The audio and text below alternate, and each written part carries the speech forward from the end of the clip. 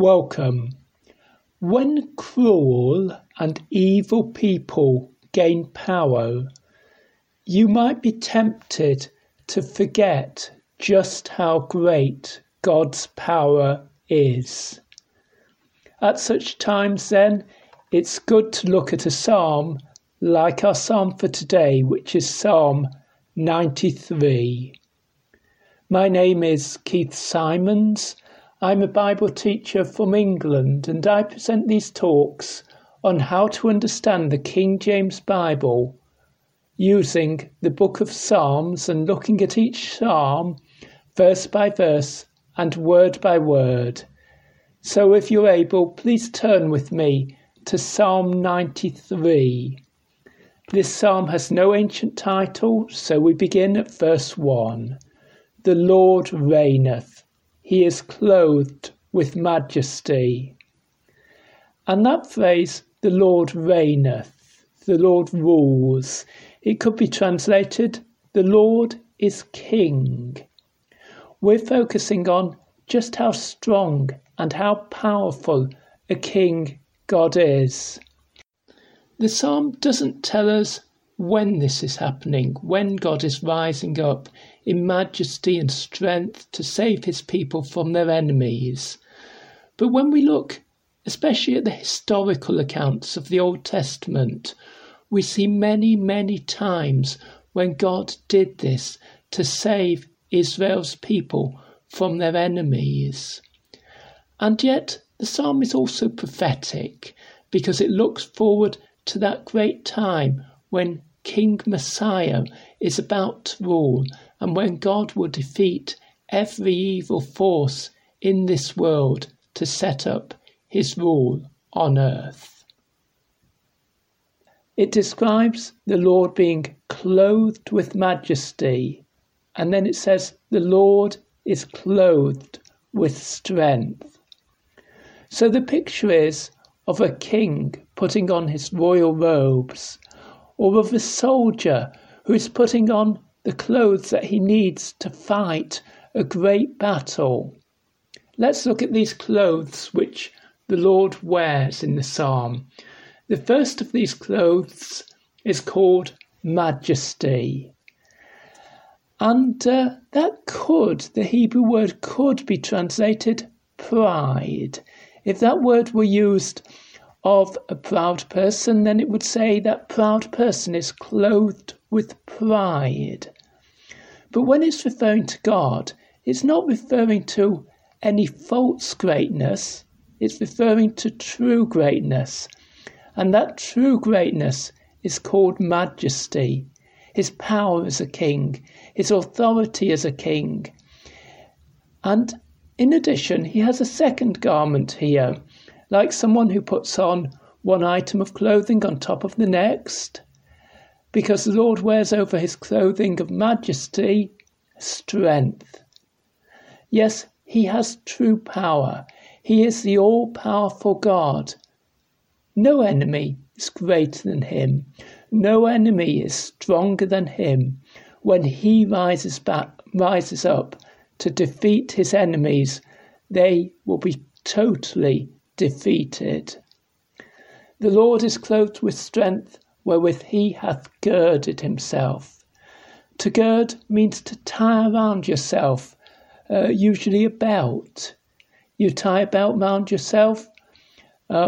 Soldiers in ancient times, in biblical times, they would in normal life wear long robes that reached down to their feet.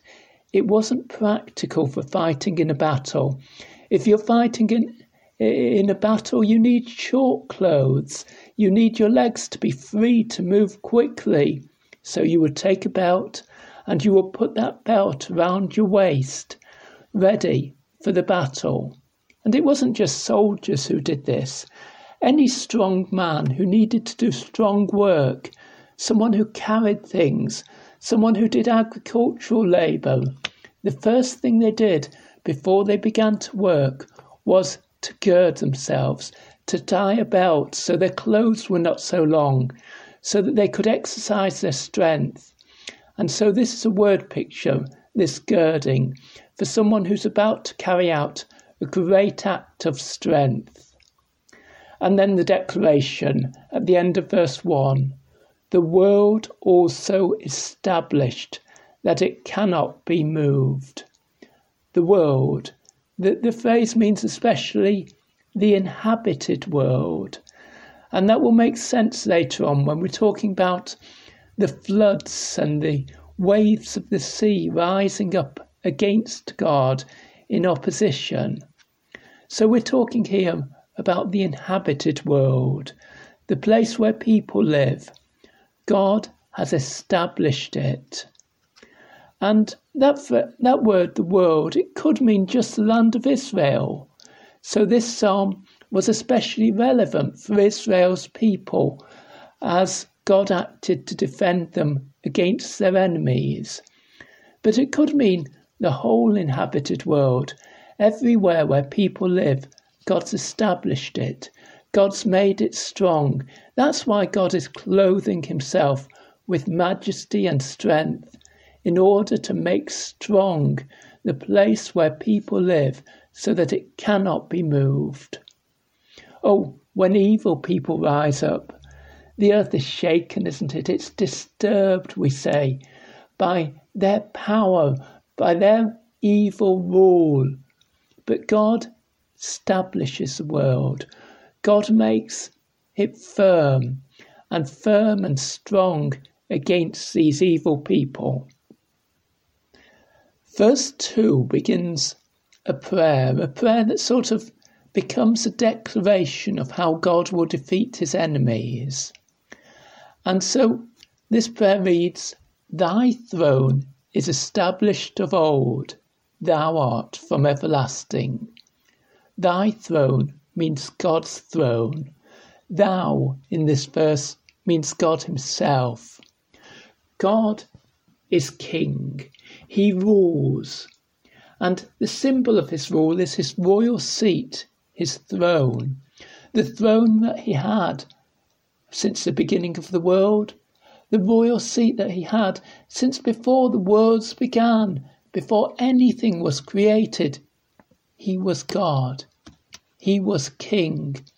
And at the end of time, he will still be God. He will still be the king.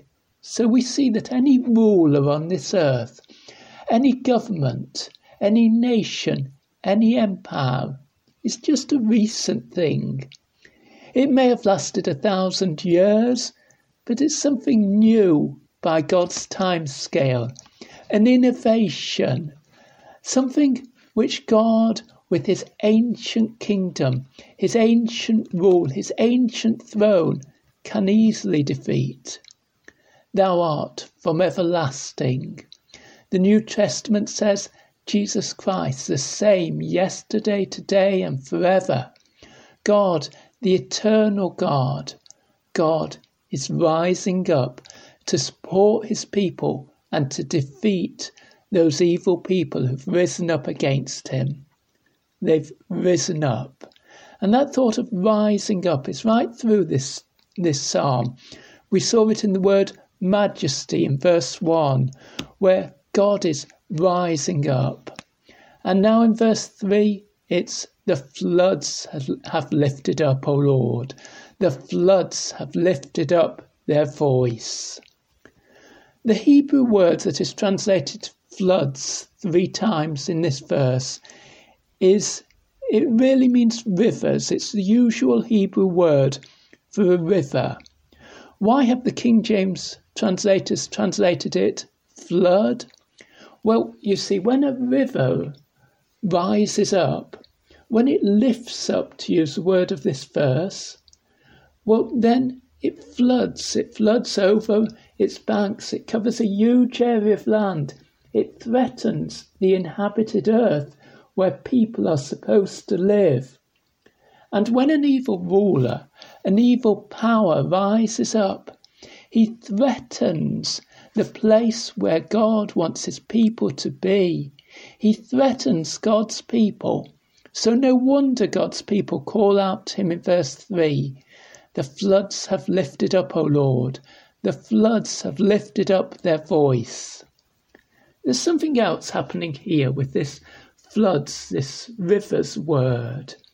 Because if you look at the nations of the ancient world, they were proud of their rivers.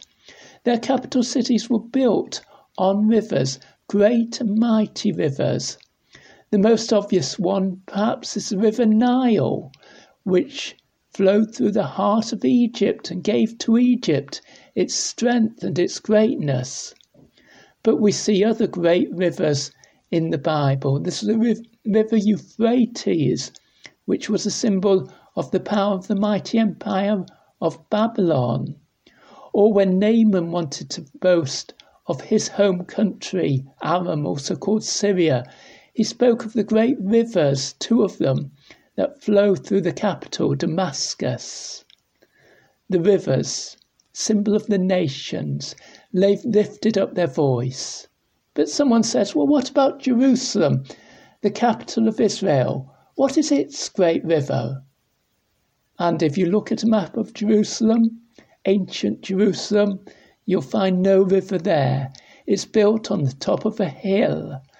There is a stream which runs by the city, outside the city walls, but there is no river. Oh, Israel does not have a river, except for the picture in the book of Ezekiel of the river that flows from the temple of God.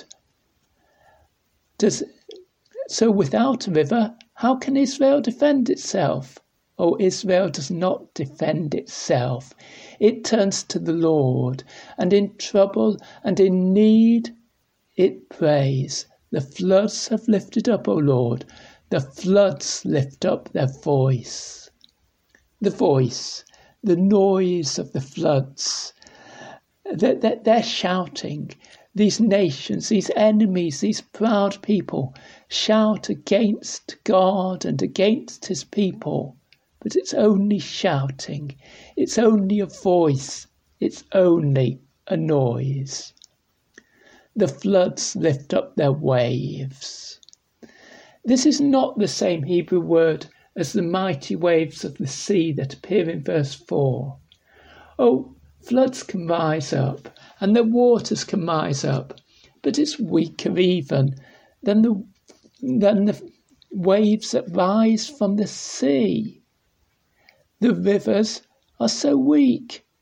Surely they cannot be more powerful than the Lord, the God whose throne is from ancient times? No, verse 4. The Lord on high is mightier than the noise of many waters. The Hebrew could be translated mightier than the noise of great waters, or even mightier than the thunder of great waters. The waters can make a noise. These rivers, these floods can lift up their voice, verse 3. But the Lord is still mightier. They're lifting up. How high does a flood of water lift up? Just a few feet, and that causes all the damage. Or a few meters if you're in a metric country. It doesn't really rise up very far, but it causes such damage. Yet the Lord, does it overthrow his throne? Where is his throne? He is the Lord on high. He is the Lord who rules in heaven above. He is nowhere near these floods. He is much higher than them. He is much more mightier and more powerful than them. They shout their cries, the enemies of anger against God, but God has true power. God utterly defeats them. Why, it's not just the little waves that can rise on a river or in a flood that God defeats. God is mightier, yea, than the mighty waves of the sea. Even when the sea rises up, with its tremendous waves which crash with such noise on the beach, that deafening sound of a storm at sea, that doesn't defeat the Lord. The Lord sits enthroned above it all. He is powerful. He is strong. he is majestic. He is holy. His power is above them all as he establishes the inhabited world so that it cannot be moved. He establishes the order of what goes on in this world. He defeats those enemies. Verse 5. And our prayer has turned into a song of praise, or maybe it's a statement of our faith in God, because we declare to God, thy testimonies are very sure. The testimonies, the evidence which God has given us, the evidence of his promises to Israel, to his people. God has made those promises in the Bible, and they are very sure. They are certain promises. They are not just words that can be overturned and defeated. The voice or the noise in verse 3 and 4, those were just sounds that were easily defeated. But what God has declared is certain. It's very sure. His people can always trust him. And the final line, holiness becometh thine house, O Lord, forever. Holiness. The fact that God is perfect. The fact that he is above all else. The fact that he is separate from people. And his people are separated for him. God's people need to be a holy people. They need to live in a pure and perfect way. And God defends them because of his holiness, because he is pure and perfect. And so we pray, holiness becometh. Holiness is right for your house. Holiness is pleasing. Holiness is good. As another psalm says, O worship the Lord in the beauty of holiness. My name is Keith Simons. I would love you to write to me. My email address 333kjv@gmail.com.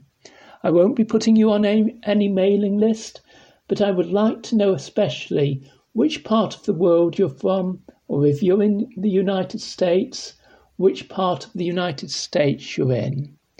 333kjv@gmail.com. Now let me read you the whole of Psalm 93.